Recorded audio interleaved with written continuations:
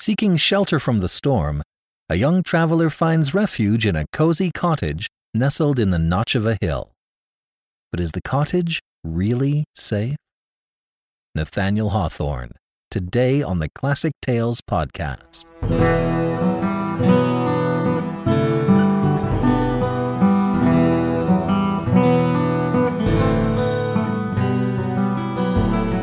Welcome to this vintage episode of the Classic Tales podcast. Thank you for listening.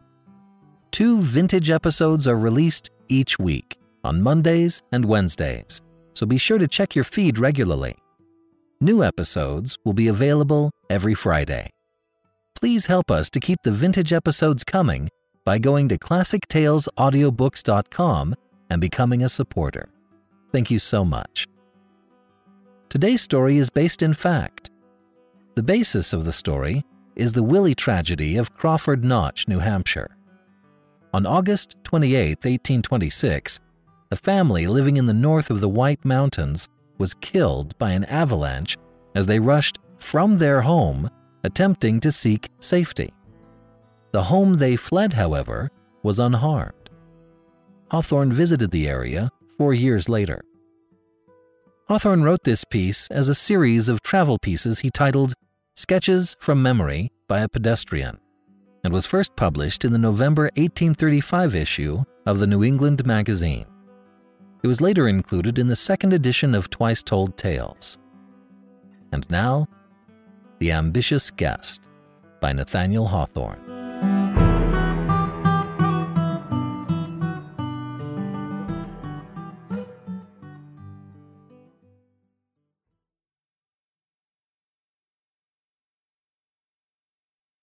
One September night, a family had gathered round their hearth and piled it high with the driftwood of mountain streams, the dry cones of the pine, and the splintered ruins of great trees that had come crashing down the precipice. Up the chimney roared the fire and brightened the room with its broad blaze. The faces of the father and mother had a sober gladness. The children laughed. The eldest daughter was the image of happiness at 17, and the aged grandmother, who sat knitting in the warmest place, was the image of happiness grown old. They had found the herb heart's ease in the bleakest spot of all New England. This family was situated in the notch of the White Hills, where the wind was sharp throughout the year and pitilessly cold in the winter, giving their cottage all its fresh inclemency before it descended on the valley of the Saco. They dwelt in a cold spot and a dangerous one, for a mountain towered above their heads, so steep that the stones would often rumble down its sides and startle them at midnight. The daughter had just uttered some simple jest that filled them all with mirth, when the wind came through the notch and seemed to pause before their cottage, rattling the door with a sound of wailing and lamentation before it passed into the valley. For a moment it saddened them, though there was nothing unusual in the tones. But the family were glad again when they perceived that the latch was lifted by some traveller whose footsteps had been unheard amid the dreary blast which heralded his approach, and wailed as he was entering and went moaning away from the door. Though they dwelt in such solitude, these people held daily converse with the world. The romantic pass of the Notch is a great artery through which the lifeblood of internal commerce is continually throbbing between Maine on one side and the Green Mountains and the shores of the St. Lawrence on the other. The stagecoach always drew up before the door of the cottage. The wayfarer, with no companion but his staff, paused here to exchange a word, that the sense of loneliness might not utterly overcome him ere he could pass through the cleft of the mountain or reach the first house in the valley. And here a teamster, on his way to Portland Market, would put up for the night, and if a bachelor, might sit up an hour beyond the usual bedtime and steal a kiss from the mountain maid at parting. It was one of those primitive taverns where the traveller pays only for food and lodging, but meets with a homely kindness beyond all price. When the footsteps were heard, therefore, between the outer door and the inner one, the whole family rose up, grandmother, children, and all, as if about to welcome someone who belonged to them, and whose fate was linked with theirs. The door was opened by a young man. His face at first wore the melancholy expression, almost despondency, of one who travels a wild and bleak road, at nightfall and alone, but soon brightened up when he saw the kindly warmth of his reception. He felt his heart spring forward to meet them all, from the old woman who wiped a chair with her apron to the little child that held out his arms to him. One glance and smile placed the stranger on a footing of innocent familiarity with the eldest daughter. "Ah, this fire is the right thing," cried he, "especially when there is such a pleasant circle around it. I am quite benumbed, for the notch is just like the pipe of a great pair of bellows. It has blown a terrible blast in my face all the way from Bartlett." "Then you are going towards Vermont?" said the master of the house, as he helped to take a light knapsack off the young man's shoulders. "Yes, to Burlington and far enough beyond," replied he. "I meant to have been at Ethan Crawford's tonight, but a pedestrian lingers along such a road as this. It is no matter, for when I saw this good fire and all your cheerful faces, I felt as if you had kindled it on purpose for me, and were waiting for my arrival. So I shall sit down among you and make myself at home." The frank-hearted stranger had just drawn his chair to the fire when something like a heavy footstep was heard without, rushing down the steep side of the mountain, as with long and rapid strides, and taking such a leap in passing the cottage as to strike the opposite precipice. The family held their breath because they knew the sound, and their guest held his by instinct. "The old mountain has thrown a stone at us for fear we should forget him," said the landlord, recovering himself. "He sometimes nods his head and threatens to come down, but we are old neighbors, and agree together pretty well upon the whole. Besides, we have a sure place of refuge hard by if he should be coming in good earnest." Now let us suppose the stranger to have finished his supper of bear's meat, and, by his natural felicity of manner, to have placed himself on a footing of kindness with the whole family, so that they talked as freely together as if he belonged to their mountain brood. He was of a proud yet gentle spirit, haughty and reserved among the rich and great, but ever ready to stoop his head to the lowly cottage door and be like a brother or a son at the poor man's fireside. In the household of the Notch he found warmth and simplicity of feeling, the pervading intelligence of New England, and a poetry of native growth, which they had gathered when they had thought of it from the mountain peaks and chasms, and at the very threshold of their romantic and dangerous abode. He had travelled far and alone. His whole life, indeed, had been a solitary path, for with the lofty caution of his nature, he had kept himself apart from those who might otherwise have been his companions. The family, too, though so kind and hospitable, had that consciousness of unity among themselves and separation from the world at large, which, in every domestic circle, should still keep a holy place where no stranger may intrude. But this evening, a prophetic sympathy impelled the refined and educated youth to pour out his heart before the simple mountaineers, and constrained them to answer him with the same free confidence. And thus it should have been. Is not the kindred of a common fate a closer tie than that of birth? The secret of the young man's character was a high and abstracted ambition. He could have borne to live an undistinguished life, but not to be forgotten in the grave. Yearning desire had been transformed to hope, and hope, long cherished, had become like certainty, that, obscurely as he had journeyed now, a glory was to beam on all his pathway, though not perhaps while he was treading it. But when posterity should gaze back into the gloom of what was now the present, they would trace the brightness of his footsteps brightening as meaner glories faded, and confess that a gifted one had passed from his cradle to his tomb with none to recognize him. "As yet," cried the stranger, his cheek glowing and his eye flashing with enthusiasm, "as yet I have done nothing. Were I to vanish from the earth tomorrow, none would know of so much as me as you.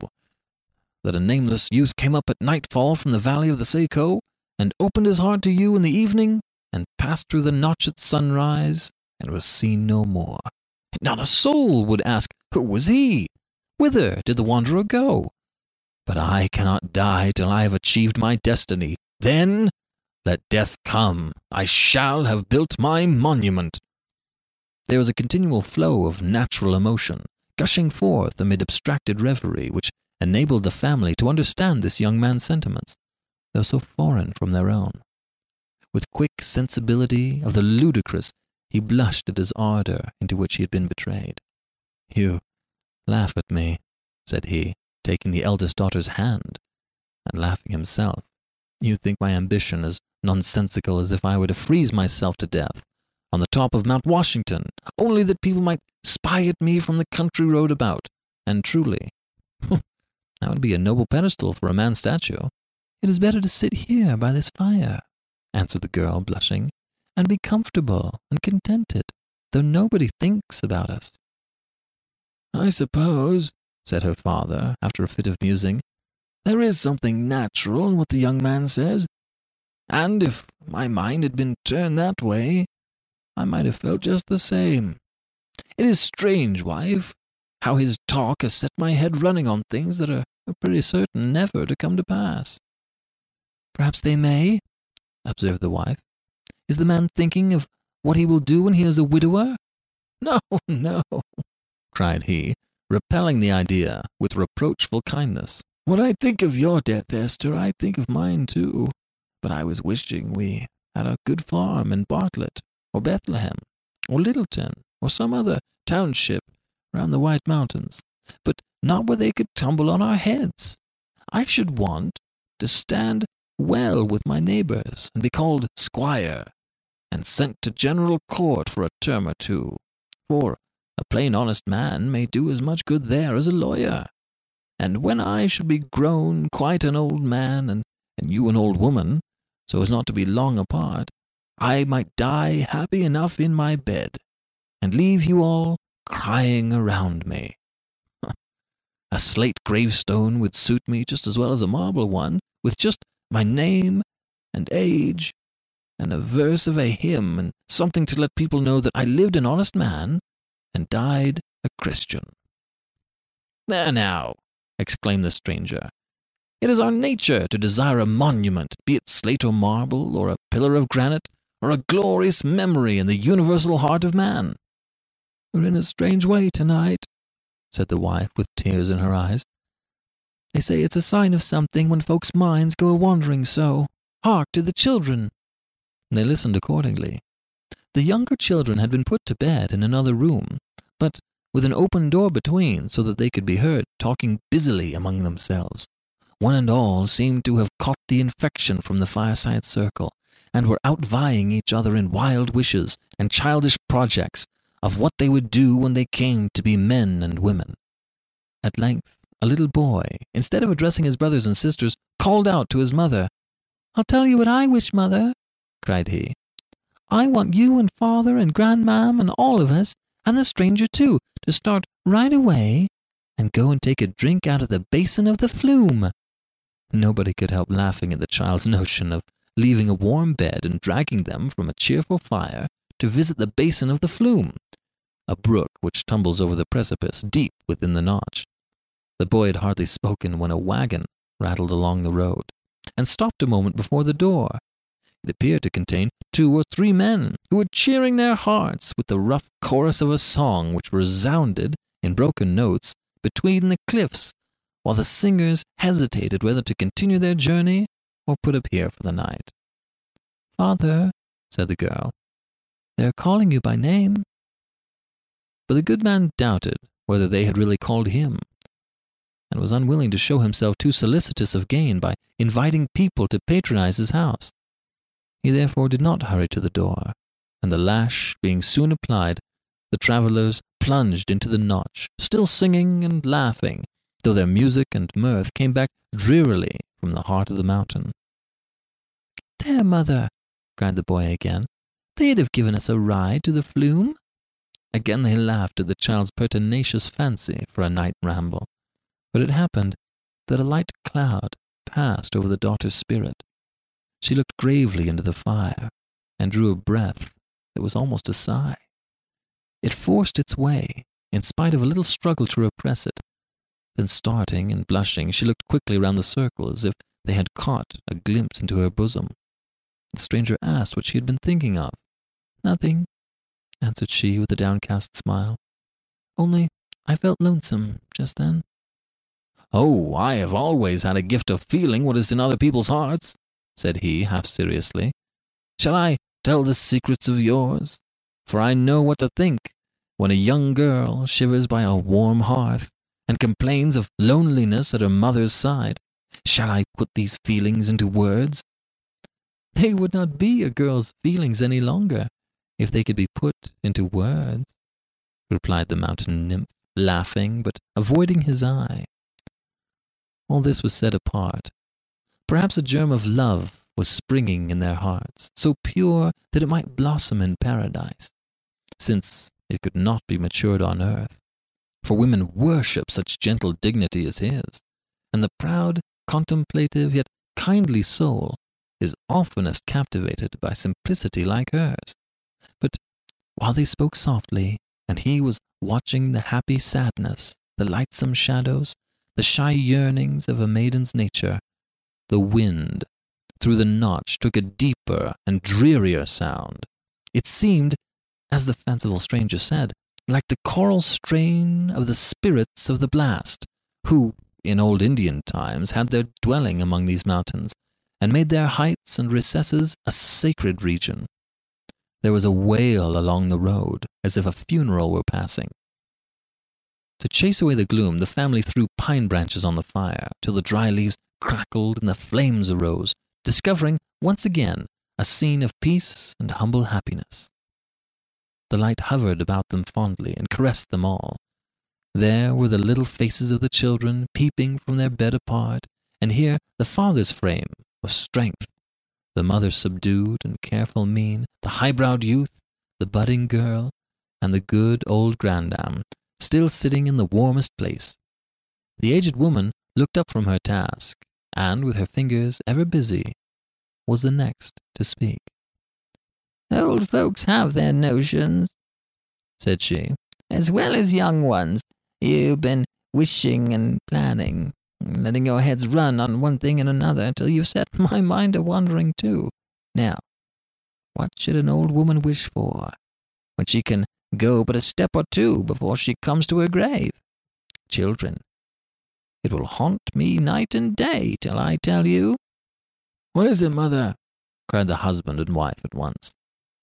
Then the old woman, with an air of mystery which drew the circle closer round the fire, informed them that she had provided her grave clothes some years before, a nice linen shroud, a cup with a muslin ruff, and everything of a finer sort than she had worn since her wedding day.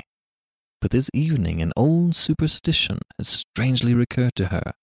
It used to be said, in her younger days, that if anything were amiss with a corpse, if only the ruff were not smooth or the cap did not set right, the corpse in the coffin and beneath the clods would strive to put up its cold hands and arrange it.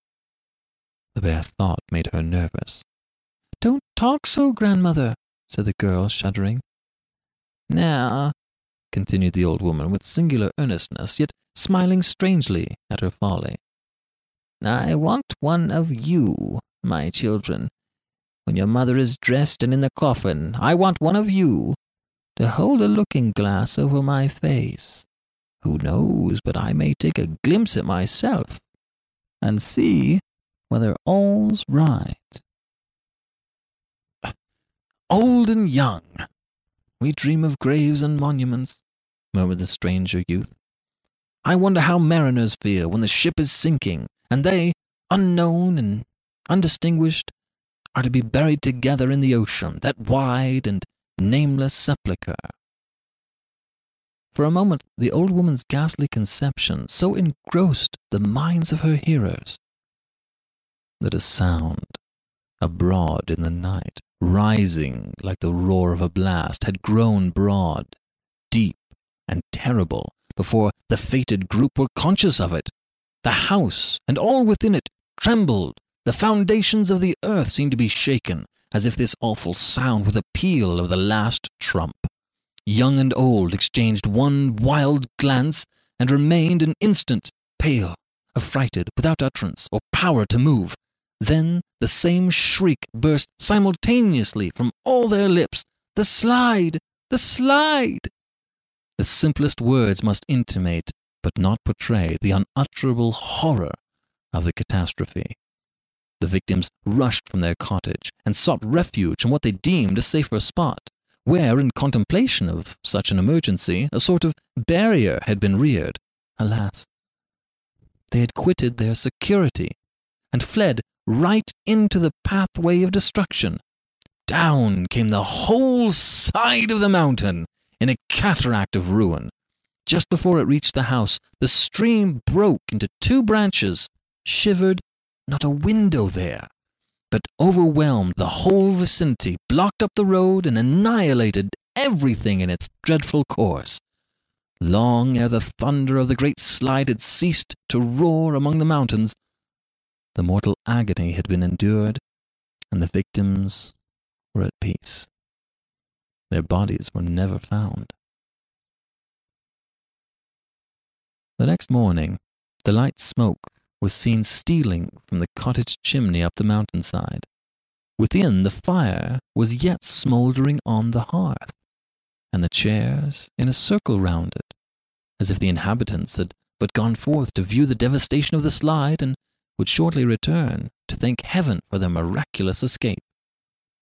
All had left separate tokens, by which those who had known the family were made to shed a tear for each. Who has not heard their name? The story has been told far and wide, and will forever be a legend of these mountains. Poets have sung their fate. There were circumstances which led some to suppose that a stranger had been received into the cottage on this awful night, and had shared the catastrophe of all its inmates. Others denied that there was sufficient ground for such a conjecture. Woe for the high-souled youth, with his dream of earthly immortality. His name and person utterly unknown, his story, his way of life, his plans, a mystery never to be solved, his death and his existence equally a doubt. Whose was the agony of that death moment?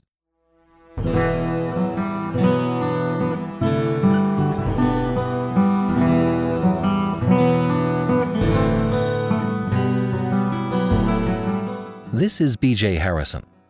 I hope you've enjoyed this vintage episode of The Ambitious Guest by Nathaniel Hawthorne. We've got more classic fiction by Agatha Christie, E.M. Forster, Charles Dickens, and others at ClassicTalesAudiobooks.com. Click on over and check it out. Thank you for joining me today and allowing classic literature to awaken your better self. Please join me next time, and we'll rediscover the greatest stories ever put to paper.